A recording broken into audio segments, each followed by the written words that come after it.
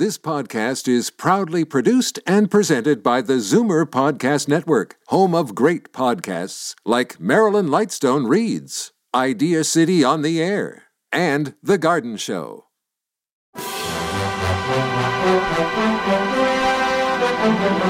It's Zoomer Radio's Theater of the Mind with Frank Proctor. Open your mind as we fill your head with amazing thrills, chills, and laughs. Theater of the Mind. The best love programs from radio's golden age. Only on Zoomer Radio. Now, here is your master storyteller, Frank Proctor. Well, thank you, and welcome to the show. You know, I think I was born just a little bit too early for my own good. Well, let me explain.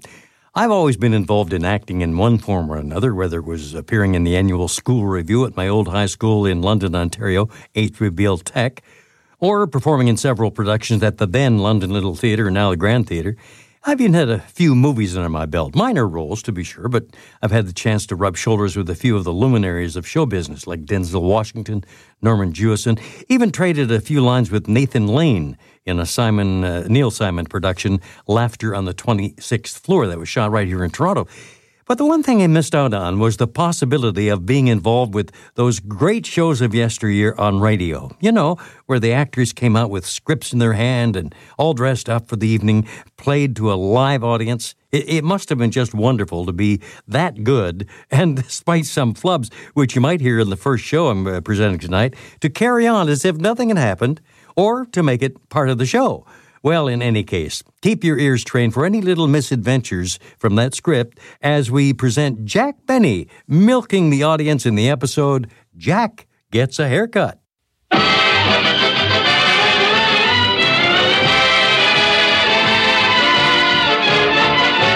Lucky Strike program starring Jack Benny with Barry Livingston, Phil Harris, Rochester, Dennis Day, and yours truly, Don Wilson.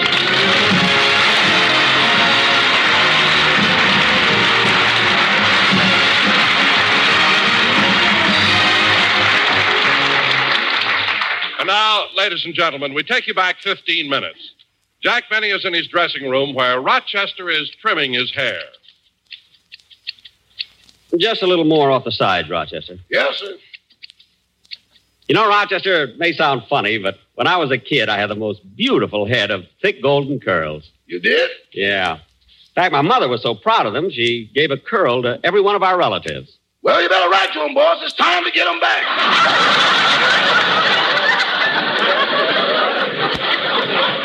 Yeah. Hold it, Rochester. How much have you trimmed off the sides? Almost a handful. Good. Now sprinkle it around on top.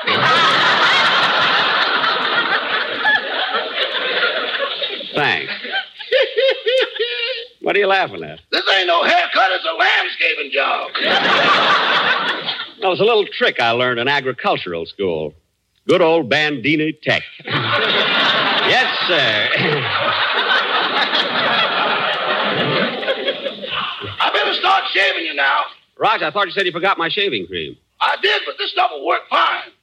Well, I don't know. Are you sure it's good for shaving? Yeah, it says so on the box. Does everything.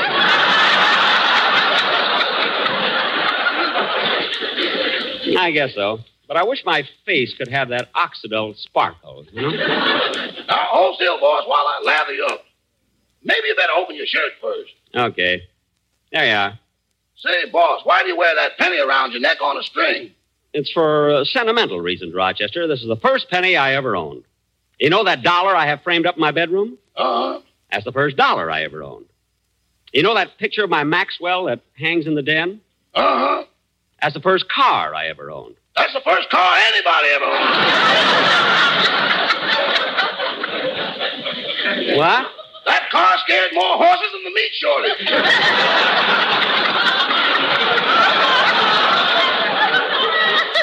No, I don't know. Now, hurry up and shave me, Rochester. Okay. Hold still while I lather you up. Rochester, you have to use that much. Hold still, boss. There, that ought to be enough lather. Now, where's the... Come in. Hiya, Roch. I was just passing by and I...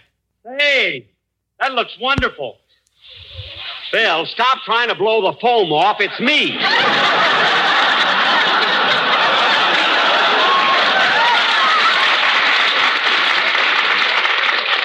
And get your foot off my knee. It's not a brass rail. What a guy. Okay, I'm sorry, Jackson. What do you want, Phil? Well, I'd like to ask you what number I should play on the program today. I've been rehearsing 2 of them all week. What are they? Well, one of them, Stardust. What's the other one? That's what I like about the South. You better play the first one, Phil. I don't think the public is ready for the second one. Go ahead, Rochester. Start shaving me. Yes, sir. Oh, say, Jackson, I want you and the rest of the gang to come over to the house tonight. I'm giving a little surprise party for Alice. Surprise party? What's it for? Well, I think it's her birthday. Think? Yeah, it's either today, March 12th, or June 29th. Phil, for heaven's sake, you mean to tell me you don't know when Alice was born? Look, Jackson, I'm her husband, not her mother.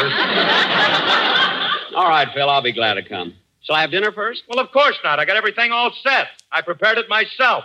What are you having? Well, there'll be martinis, Manhattans, old fashions, bourbon highballs, scotch and soda. Phil. I mean, what kind of food are you serving? What? Food. Well, how do you like that? I knew I forgot something. Well, how in the world? Ouch! Rochester, you cut me. It's about time you felt it. I did it a minute ago.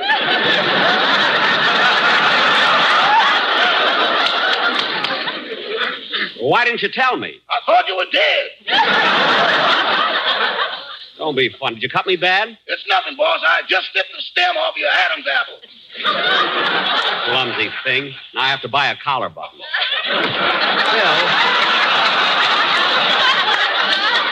Phil, about the party, I'll be at your house at 8 o'clock. That'll give me enough time to buy a gift for Alice. I think I'll get her some candy. You gave her candy last year, and she never got to eat any of it. She didn't? Nah, she was carrying it upstairs, and the bag broke.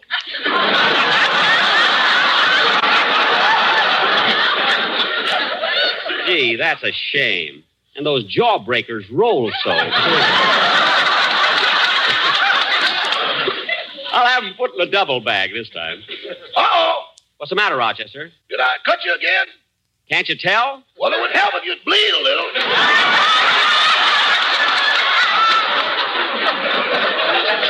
Well, I'm not going to force myself just for you. Say, Phil, what are you giving Alice for her birthday? Hey, Jackson, I got it right here in this little box. Let me show it to you. There. Ain't that a pretty? Oh, Phil, what a beautiful gold locket. She'll love that. Well, open it up, Jackson. There's a picture inside. No, I'd rather not, Phil. Alice should be the first one to see it. Well, we don't mind, Jackson. You're like one of the family. Go ahead. Open up the locket. Well, all right. Oh, now isn't that sweet? A picture of Petrillo.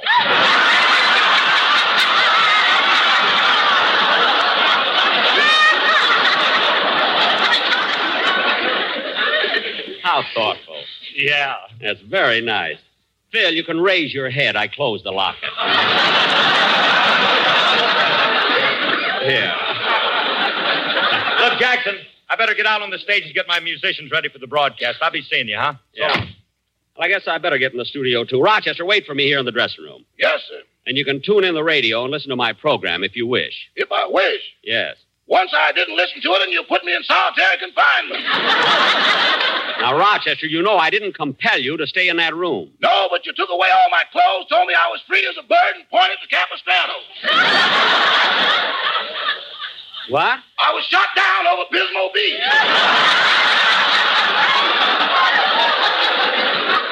Stop being silly. I'll see you after the broadcast. Okay. Gee, that Rochester makes up the wildest things. But they're kind of funny. I wonder if he'd be good on the radio. Nah, he'd always be late for rehearsals.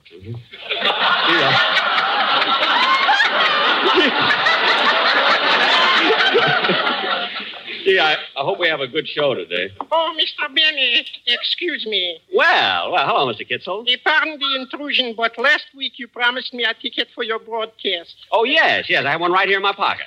Here you are. Thank you. You must like my program, eh, Mr. Kitzel? Ooh, it's one of my favorites. I like your program, Fibber, Magoo, and McGee. Take it or leave it. Huh? A date with Juliet. Juliet? And on Friday night, I'm listening to People Are Schnooks.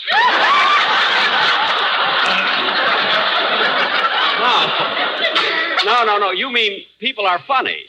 With this ticket, I'll soon find out. Oh, yes. Well, you better hurry in. I'll save you a seat in the first row. Laugh as hard as you can, will you? My heart is broken, and it tells me I should laugh. Your heart is broken? Why? Because yesterday, my alma mater didn't win the football game. Your alma mater? Notre Dame.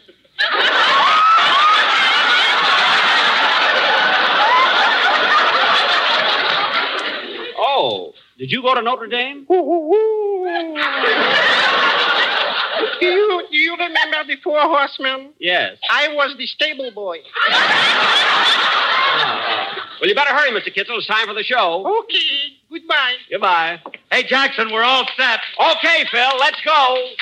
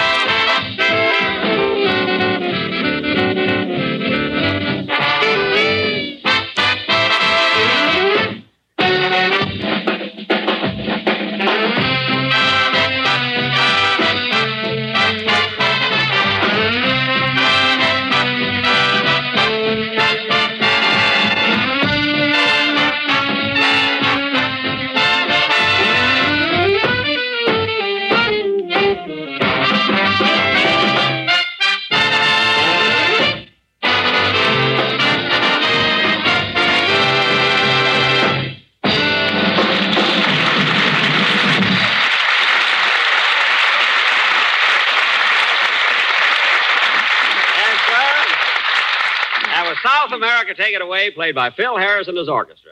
And that strange click-clack in the back was his boy shooting dice. And now, ladies...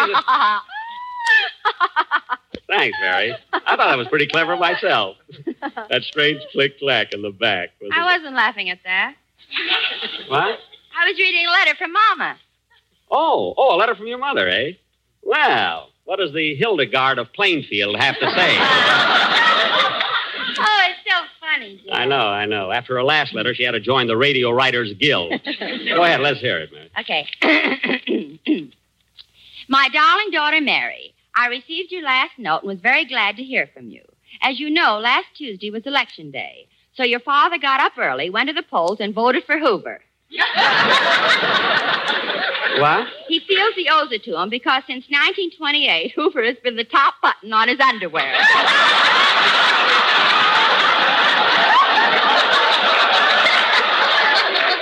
That's what I like about your father. He's so loyal. Go on, Mary. Your sister Babe has become a career woman and now has a very novel job. She's a lifeguard at one of those new fountain pen companies. A lifeguard at a pen company? If anyone writes help underwater, she dives in and saves the pen. What a girl. Babe also received a lot of money from a picture studio in Hollywood. She sent a photograph of herself in her bathing suit, and they sent her a check for $5,000. Your sister, Babe? They said her legs gave them the idea for the spiral staircase. I knew she could do it. Say, Mary, does Babe still go with that slap-happy prize fighter? No, she couldn't stand it any longer. Why? What happened? Well, they'd be sitting in the living room, and every time the phone rang, he'd jump up, shake hands, and give her a right hook to the jaw. Oh, well, then I don't blame her. Well, Babe didn't mind getting hit, but she had to keep him training all the time. Oh. Well, go on with the letter, Mary. Okay. Last Saturday night, Pop and I went to a big formal affair. Aunt Edie's silver wedding. Gee, has your Aunt Edie been married 25 years? No, 25 times. Oh. Now, don't interrupt anymore, Jack. Okay. And Mary, speaking of Aunt Edie, do you remember little Harold, who was the ring bearer at Aunt Edie's first wedding? Well, that's the one she's married to now. Well, what do you know? Outside outside of that, Pop and I haven't done much. Although last week we went to the movies and saw Merle Oberon in a wonderful picture. Gosh, she's beautiful. Your father took one look at her, then looked at me, and when we got home, I realized what Babe went through with that prize fight.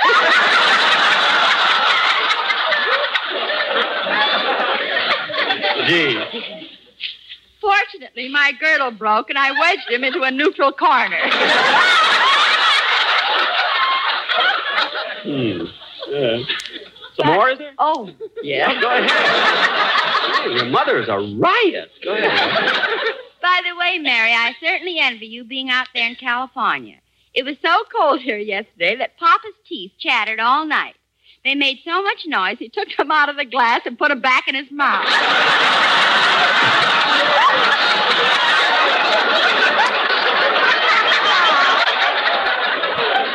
Mother's a card. What a family. That's all for now. We'll write again next week. Your loving mother, Amber Livingston. Hey, that's a nice letter, Mary. Oh, wait a minute. Here's a P.S. I suppose Jack will start writing to us again now that airmail is down to 5 cents. What does she mean, 5 cents? I can get Rochester to fly it there for nothing. That's a good one. I don't see anything funny about that. Neither do I, Jackson. You don't? No. Rochester and his crazy jokes. Now, kid. Come in.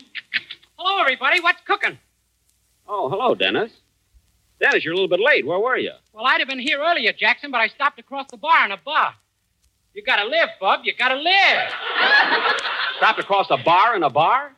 That sounds like Chis Sui sandwich, isn't it? Oh, boy, am I dizzy.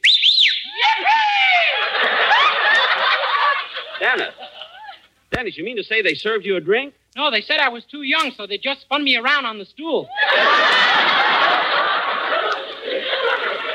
Oh. Hey, Livy, how about you and me painting the town? Dennis! What's eating you, Bub? You want to fight?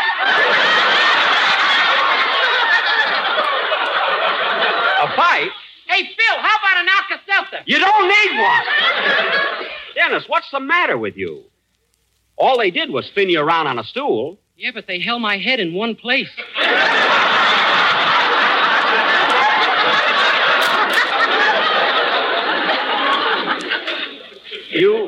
You mean they... I don't know whether I'm coming or Dennis. Believe me, you're Dennis, and cut out all this nonsense. Okay. He hates me because I'm head loose and fancy free. Dennis, nobody hates you. Now, come on, let's have your song. Okay. That kid can find... Phil, where are you going? I'll be back in a minute, Jackson. Hey, Dennis, what stool were you on? Phil, come back here! Dennis is going to sing. Now, go ahead.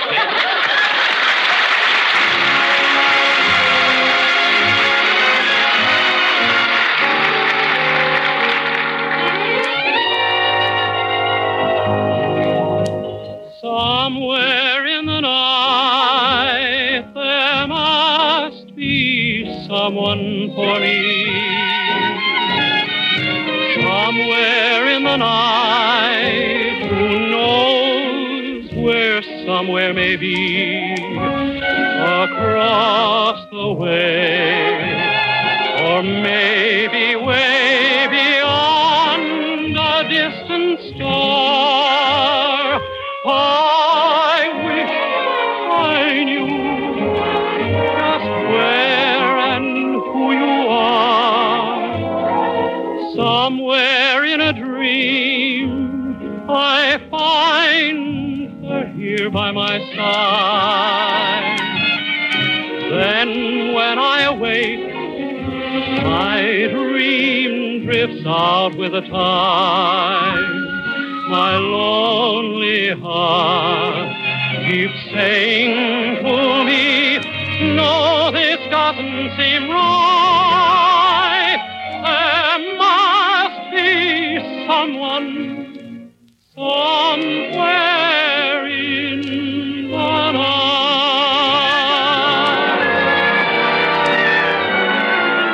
Somewhere in a dream I find her here by my side.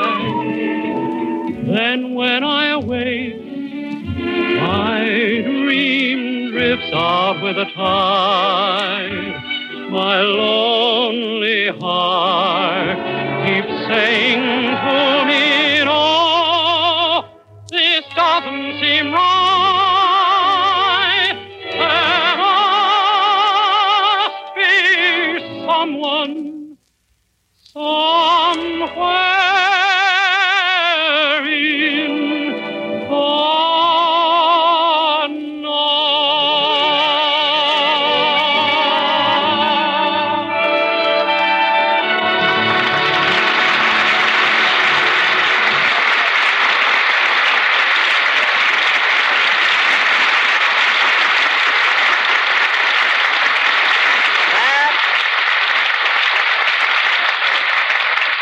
That was Somewhere in the Night, sung by Dennis Day. And, Dennis, you sang that beautifully. I wouldn't know. I'm loaded. You're not loaded. And I don't want to hear any more talk like that. You ought to be ashamed of yourself. Now, sit down. Yes, sir. And now, ladies and gentlemen, for our feature attraction tonight, we're going to do a sketch entitled The Strange Loves of Martha Benny. Whisper his age. Married. Now, in this play... Wait a minute, Jackson. Last week you announced that we were going to do The Killers. Well, we were, but I'm going to postpone it until 2 weeks from tonight. Why'd you do that, Jack? Because Mark Hellinger, the producer of the picture, asked us to wait 2 weeks before we louse it up. And by that time, the picture will have played in more cities. Well, what's this thing you're going to do tonight? Well, actually, Mary, it's going to be a story based on my career as an entertainer. It opens with the actual incident of my first appearance on the stage in Washington, D.C. I'll never forget that night. See, my performance was so great that right in the middle of my act, one of my fans got so excited, he jumped right on the stage. That was John Wilkes Booth. He was making his getaway.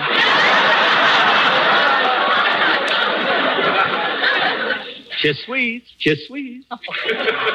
Now, in this play, ladies and gentlemen... What? Jack, before we do the sketch, what about the commercial? The commercial? Oh, yes. Go ahead, Don. Okay. Ready, fellas? Not with them, Don. The quartet is out. But, Jack, you've got them signed for 3 more weeks. I don't care if they're signed for 3 years. And another thing, they've got an option coming up, and I'm dropping it. Okay, if that's the way you want it. Well, you fellas can take that offer you got from the Hollywood Bowl. It's all right with me, just so that... Hollywood Bowl? They had an offer from the Bowl? Yes, I hate to bring this up, Jack, but they were offered so much money that they... Oh, yeah? Well, I've got them under contract. They can't break it, I know, because I've already tried. Well, all right, then. Will you listen to the commercial we prepared? Well, all right. What's it going to be? Our musical background will be Till the End of Time. Oh, well, that might be good. Yeah, go ahead. Ready, boys? LSMFT, LSMFT. Lucky Strike means fine tobacco. Yes, Lucky Strike means fine tobacco. LSMFT, LSMFT, LSMFT. Don. Hi.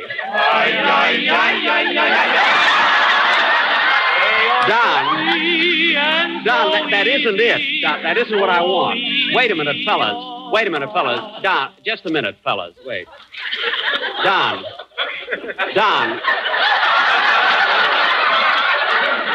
look at me. Donsy boy, look at me. Don, no, look, Don, I'm being nice. Look, Don, I'm smiling. Don.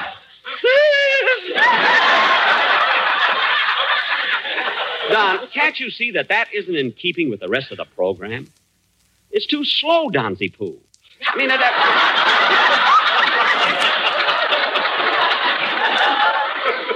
it has no pep. Well, Jack, if you want something lively, just listen to this. What? The William Tell Overture. Hit it, boys. LSMFT, for the smoke for me. LSMFT, talk, it's free and easy on the draw.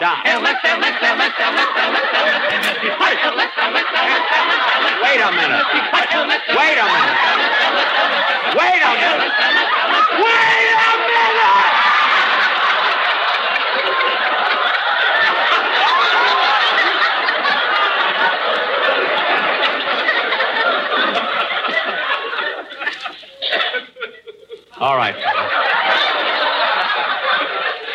All right, fellas, get out.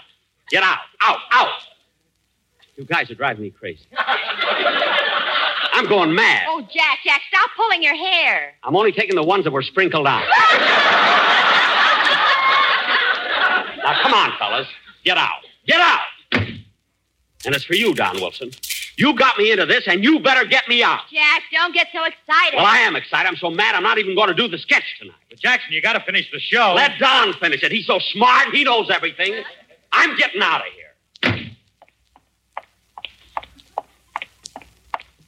Hello, Mr. Benny. May I have your autograph? Oh, shut up!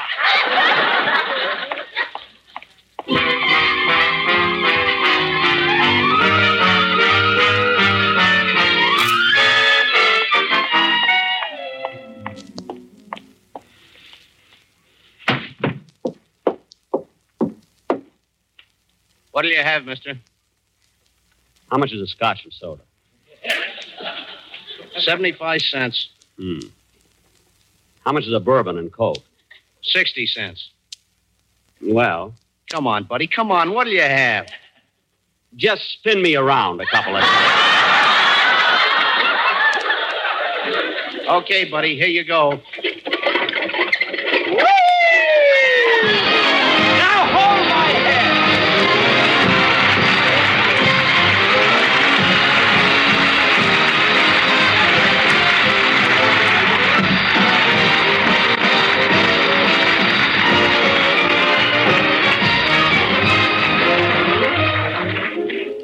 Hey, bartender, one more spin and I'll go home.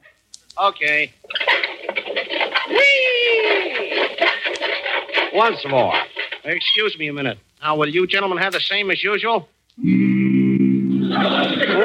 look who's here, my old buddies, my pals. You know what, fellas? I've been mean to you. Yes, I have. You know what I'm going to do? I'm going to make it up to you. I'm going to pick up your option and give you more money. Hey, bartender. What? Give these fellas a spin on me.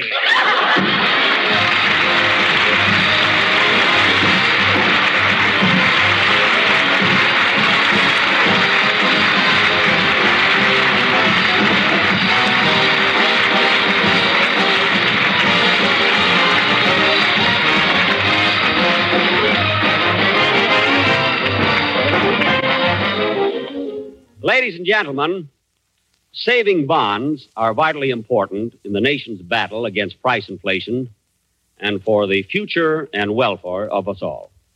It is important that we, who have developed habits of thrift during the war, continue to build financial security for ourselves and our children.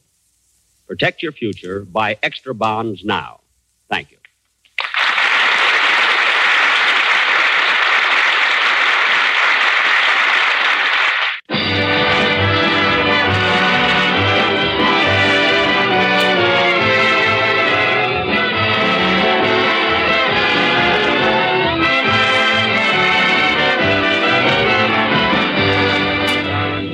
Ladies and gentlemen, we'll be back with you next Sunday at this time when our guests will be Mr. and Mrs. Ronald Coleman and Leo DeRocha. Good night, everybody.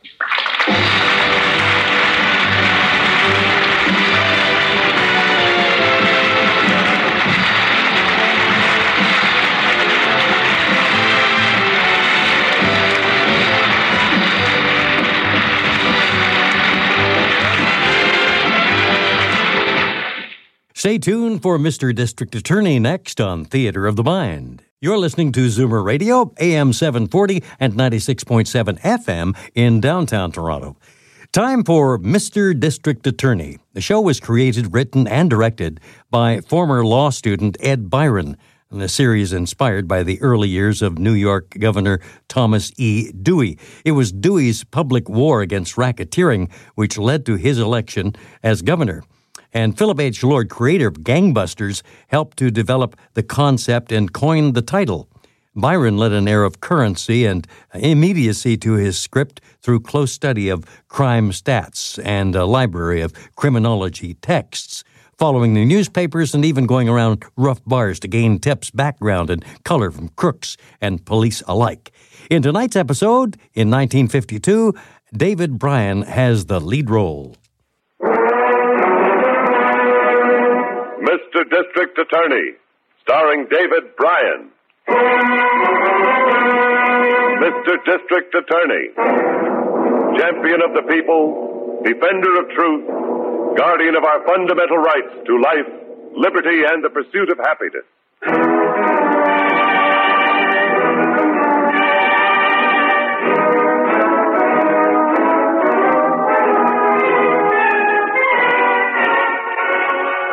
And it shall be my duty as district attorney not only to prosecute to the limit of the law all persons accused of crimes perpetrated within this county, but to defend with equal vigor the rights and privileges of all its citizens.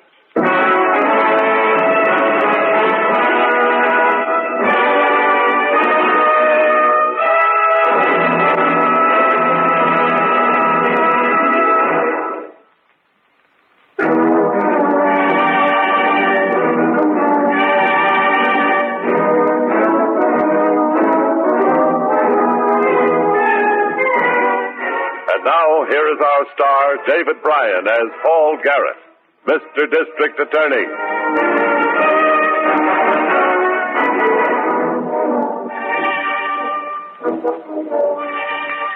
One crime often breeds another, frequently a far deadlier offense. A simple burglary may end in murder, as in the case you're about to hear.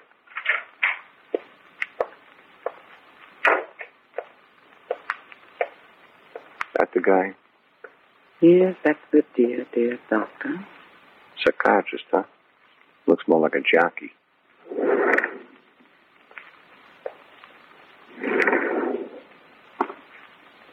Let's go.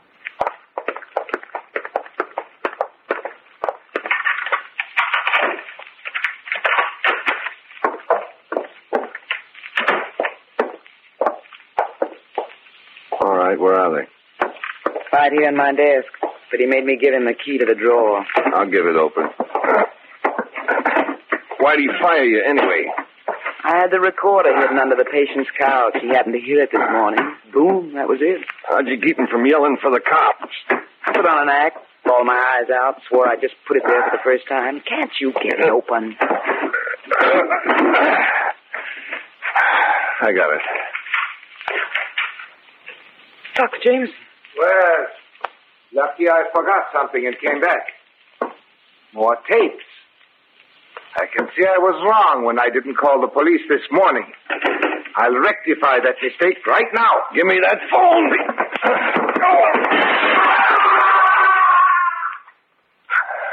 Oh, you knocked him through the window. Grab up those tapes and let's get out of here.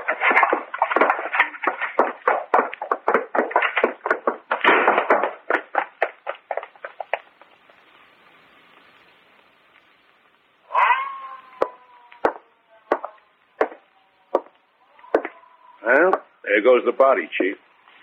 9 stories. That's a long way to fall, Harrington. Sure is. Has the family been notified? Yeah, Padway took care of it. Wife and 3 kids. Have you noticed his desk drawer? Yeah, pried open. Oh, I found this on the floor beneath it. Yeah. Label from a can of recording tape. I wouldn't want to call it suicide, would you? No, not with this setup. Anyone else around? The janitor. He couldn't come up with a thing. Gave me the name of the office nurse, Pauline Colton, but he didn't know her address. Why don't you see if there's an address book on the doctor's desk? Yeah, that's a good idea. The lab boys get any prints off this drawer? Yeah, I just picked up something. Oh, here. Here's the doctor's book. Now, let's see, Colton. Here it is. Pauline Colton, 1436 Carrington Street, apartment 12. Evergreen 34221. Shall I call her? No, why not ride out and see her? Let's go.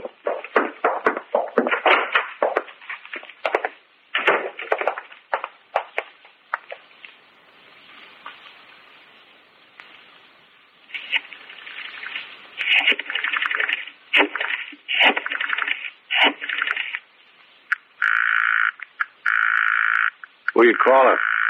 Mrs. Charles Francis Palmer. Now, listen, chick, you got some real juicy stuff on these tapes. But I'm going to argue with you about something. Your idea of what you're going to do with it just don't make sense. What do I have to do? Draw pictures? Mrs. Charles Francis Palmer is going to give me $500 for the recording of what her husband said during his psychoanalysis. I told you that. Okay. She figures it'll help her get a divorce from the guy. But this thing's worth a lot more than $500. We got to make it pay off, chick. We got to make it pay off big. How? We ain't going to let Mrs. Charles Francis Palmer hear this tape. We're going to let her husband listen to it. Or another recording of it. I won't do it, Bo. Blackmail's too risky. What are you talking about? We knocked the doc out the window, didn't we? That's homicide. Don't say that, Bo. It was an accident. Try to tell the cops it was an accident. Well, they don't know we had anything to do with it. I don't care. We're going to get a lot more than $500 out of this, and we're going to do it my way. No, Bo. This is my deal. We're doing it my way. Hey, what do you think you're doing? I'm going to burn these other tapes. Give me those. I'll let go of you. Lousy gorilla. Well, that'll teach you not to argue with me, chick. I'm a guy that likes his own way. Where are you going with those? I'm taking them with me. When you get some sense in your head, call me. You know the number.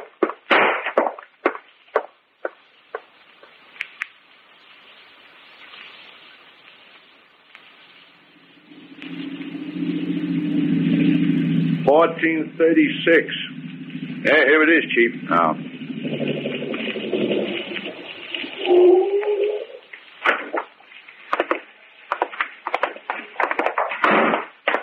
Apartment 12. Must be on the first floor. Yes.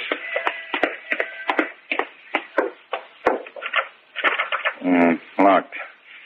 Looks like we'll have to press the buzzer. I'll get it. Hope she's home. Yeah, you never know. Who is it? We're police officers, Miss Colton. We have to talk to you. There we are.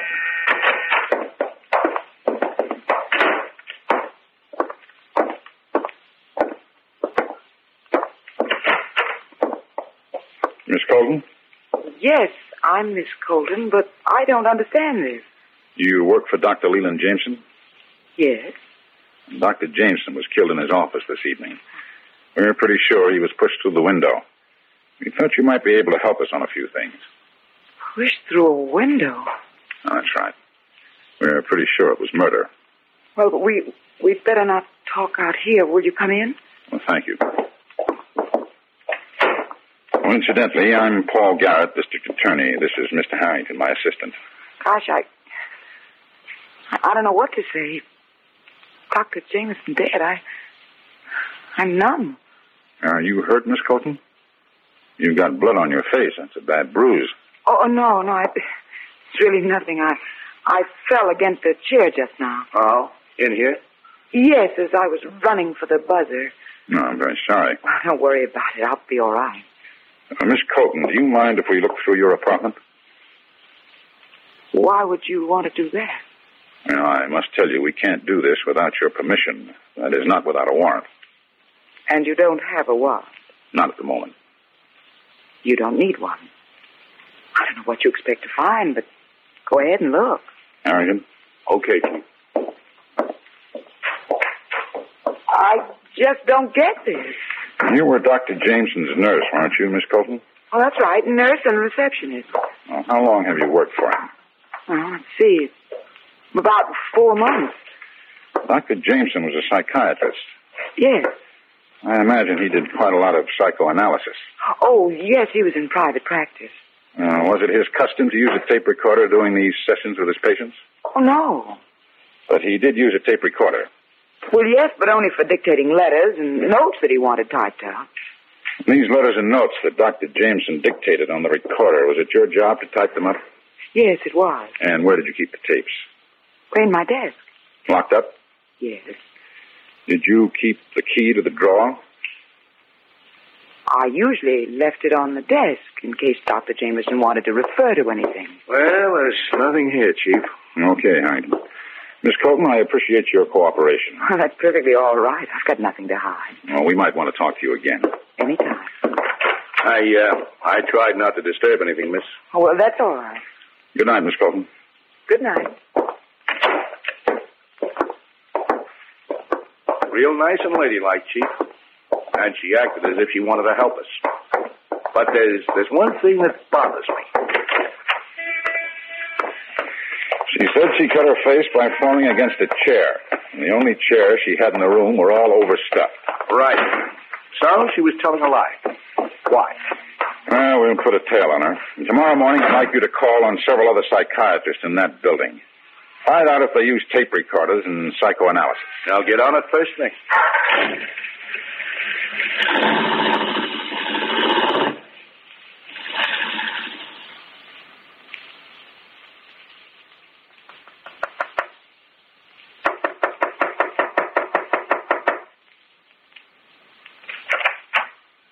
Oh, it's you. Well, I haven't had dinner yet. I thought you might like to take me out to eat. I thought we weren't getting along. We weren't until the district attorney came to see me a little while ago. DA, huh? Did he get anything out of you? Not a thing. But he had a man with him who searched the place. I'd have had a bad time if they'd have found those tapes. Yeah. Yeah, I guess you would. Looks like I saved you from something, don't it, chick? You saved me from plenty, Bolt. Hmm. From now on, I'm with you. I think you're going to be good luck for me. Well, that's the way to talk. How about dinner? Sure. Sure, we'll go any way you say. First, I want to make a phone call. Huh? Who are you going to call, Bo? The well-known president of our Chamber of Commerce, Mr. Charles Francis Palmer. I'm going to set up a date with him for tomorrow.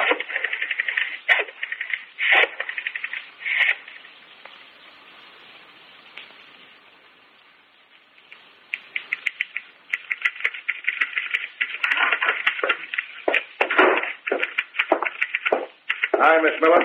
Chief gone to lunch yet? Oh, no, he's still in his office, Harrington. Oh, good.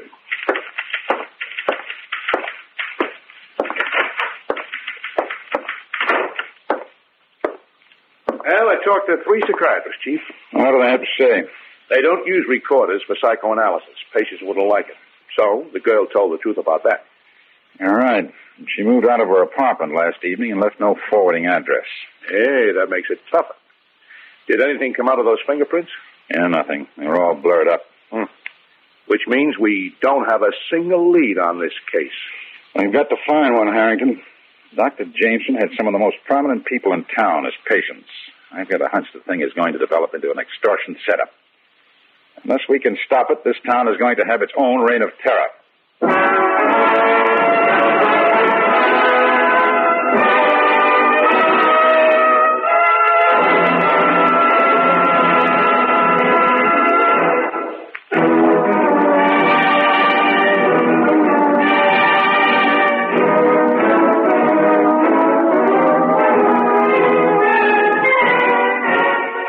Now back to David Bryan, starring as Paul Garrett, Mr. District Attorney.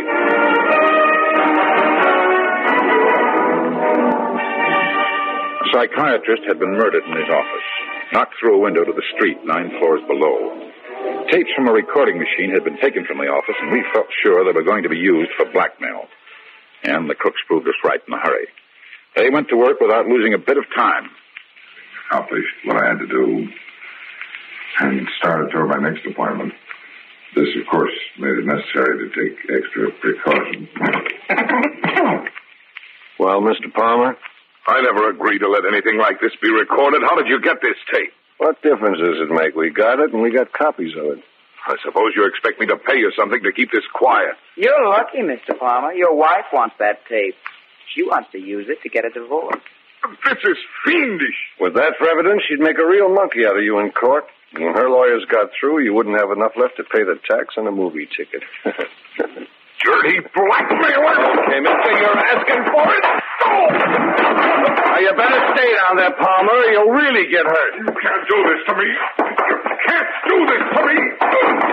Oh, take it easy. You'll kill him. I'm just knocking some sense into him. That's all.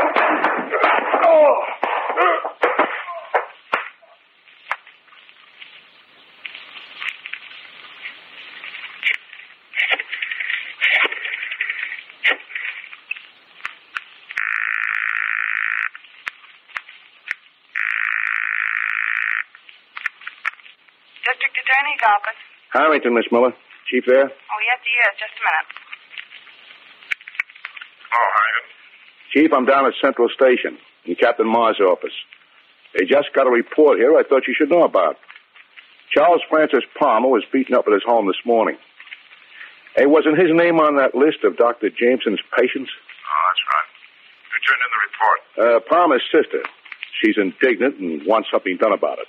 But Palmer refuses to cooperate. Won't sign a complaint or make a statement. Maybe we better have a talk with him. Do you have his address? 114 Park Circle. Oh, meet me out there. I'll leave right away. Okay, Chief.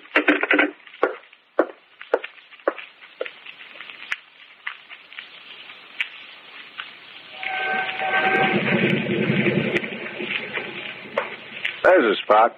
Right in front of the bank, too. Well, that's a loading zone, Bold. Who cares? Suppose a cop comes along. So we get a ticket. Oh, shut up. Here comes Palmer. I've been waiting for you. You got the dough? I'll have to talk to you about that. What's there to talk about? All I want's the dough. I've got 5,000 here. The deal is 10. I can't get that much. Go back there and get the rest of it. Dinner, I can't. I'm not as wealthy as you think. Oh, look, Palmer. Wait a second, Bold. Give me the 5,000, Mr. Palmer. That'll be all right. Oh, thanks. Here. You're dealing with me, Palmer. I don't care what she says. Go on, Mr. Palmer. I'll talk to him. Yes. All right. What are you trying to do? Be the mastermind again? We're pushing him too far, Bold. We got 5,000 out of Palmer. Let's start working on the other people on our list.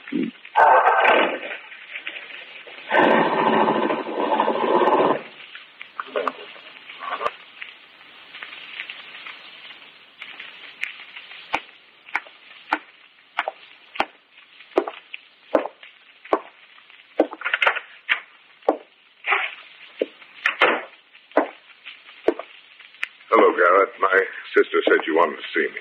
Oh, thanks for coming down. I hope you're not here just because of this accident of mine. Your sister insists that you were beaten up. She said she heard part of it and saw a man leaving the house. I don't care what she said. I hope you'll forgive me, but I have other things to take care of. All right, Palmer. It means we'll have to find some other way to handle the situation, but one way or another, we'll handle it. I'm sure you will. Good day, Garrett.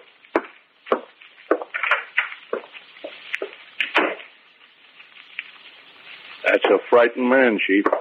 Nothing freezes people up like blackmail. Yes, you're right. Well, let's get back to the office.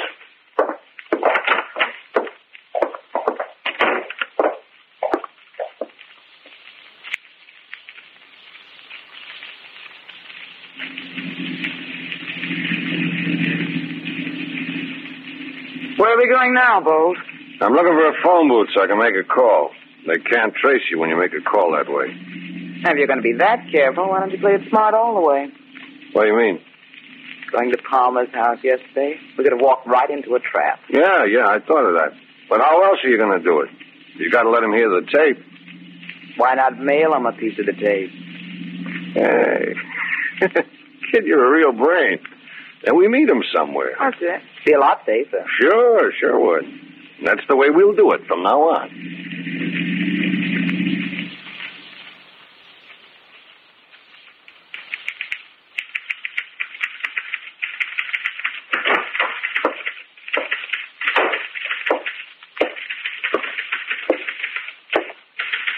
Is the district attorney in, please? Yes, he is. Who shall I say is calling? I'm Miss Foy. Oh, yes, just a moment. Yes, Miss Miller. Miss Foy's here to see you, Mr. Garrett. Oh, have her come right in. Yes, sir. Would you go in, Miss Foy? Thank you.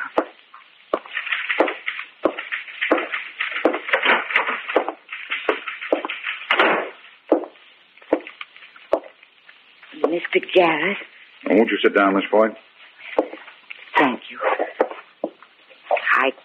I came in as you suggested, Mr. Garrett. Trouble? Yes, a man called me on the phone last night. He told me he was mailing me a piece of tape recording. I got it this morning. I'm frightened, Mr. Garrett.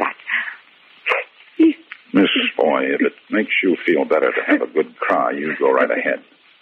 But if you're willing to help us on this case, I don't think you have anything to worry about. You really think so?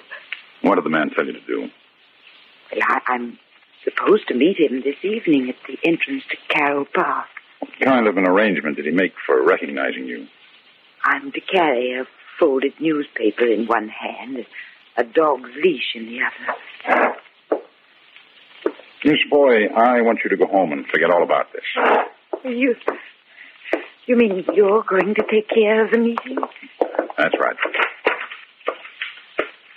You can leave the rest of this to us. I can't tell you how much I appreciate your help and your understanding. I want to thank you for coming in. That took courage. I was scared stiff, but I'm glad I did. Goodbye, Mr. Garrett.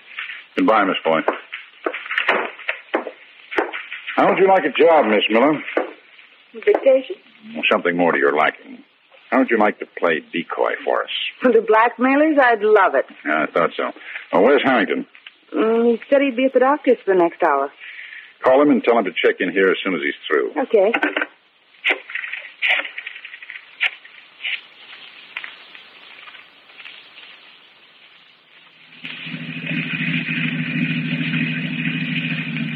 All right, chick, pocket. Want me to stay in the car? That's right. Keep the engine running. Why, is she there yet? I can't tell with those bushes in the way. Good luck, Bolt. It's a cinch.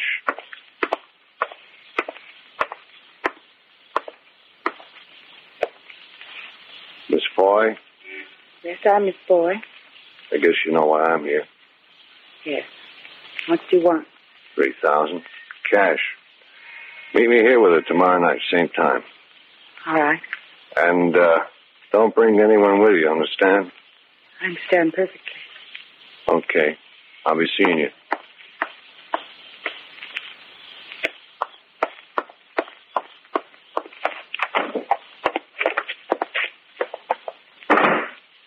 How'd it go? It was a man, Mr. Garrett. He wants me to be here tomorrow night with $3,000. Now, that's what we want. You'll have the 3,000, all right. Marked money. The moment he accepts it, we'll grab him.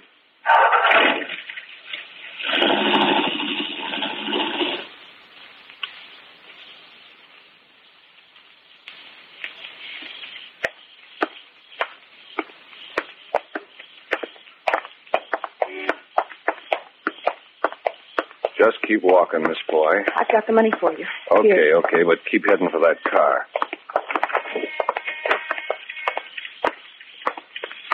Take a look, chick. That's not Miss Boy. Get in the car, you!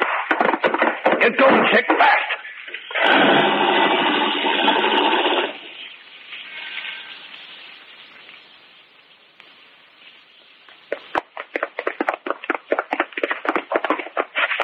We're too late.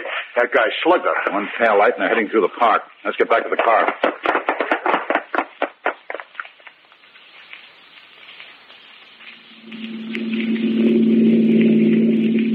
Anyone behind us, Bolt? Not right now. Well, I'm going to slow down then. No use getting picked up for speeding. How do you know this babe ain't the Foy dame? Foy came into the office, didn't she? I saw Foy. Oh, you like that? We've got to do something about her, Bolt. She can identify us, testify against us. Yeah. All right, what? Well, there's a ravine in the park. I know. It's right ahead of us. Pull over and stop then. Douse your lights.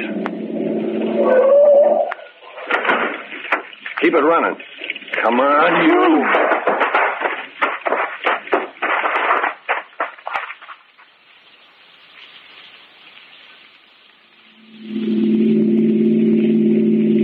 We've got to come up with them, Harrington. Fast. I'm wide open. Lucky it's late and there's no traffic. Car parked up ahead. Kill the lights and get in behind. Yeah.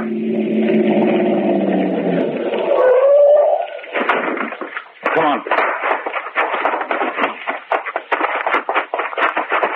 Finish. I'll get her.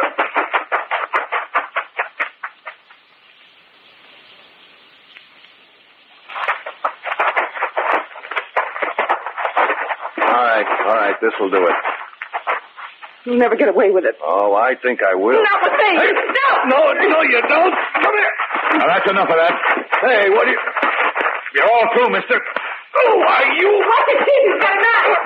I'll take care of that. Had enough, mister? Yeah, just let me alone. On your feet. All right. All right, head for the car. You all right, Miss Miller? I'm fine. I'm sorry I didn't get here sooner. Oh, you got here just right. Hey, this looks like old home week. I've got the other one, Chief. Good. Now we can take them both downtown where they can dictate their memoirs to a police stenographer. Get in the car, both of you. I want a lawyer. You'll get one. But don't expect too much from him. With you, he'll actually be wasting his time.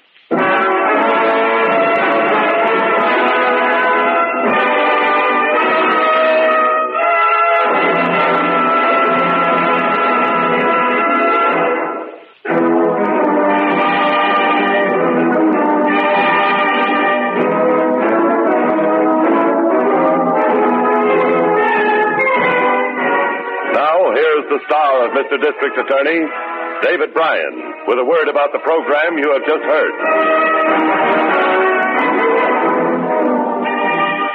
I'm sure you read about this one in your newspapers. The people we call Bolt and Pauline were tried and convicted on counts of burglary, extortion, assault with intent to kill, and with murder in the first degree. Both are now serving long sentences for their crimes.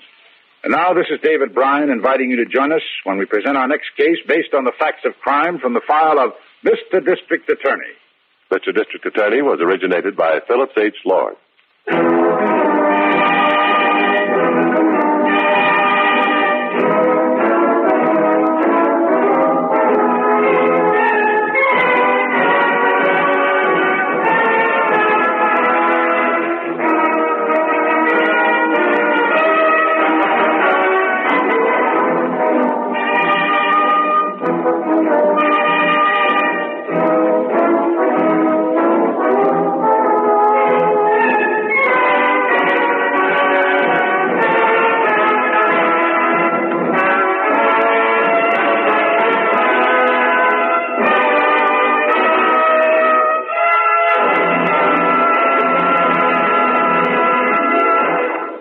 Thank you for listening. I hope you'll be listening tomorrow night as we wrap up the week with George Burns and Gracie Allen, followed by yours truly, Johnny Dollar.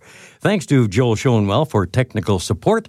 The executive producer of Theater of the Mind is Moses Neimer. I'm Frank Proctor. Have a great evening. This podcast is proudly produced and presented by the Zoomer Podcast Network, home of great podcasts like Marilyn Lightstone Reads, Idea City on the Air, and The Garden Show.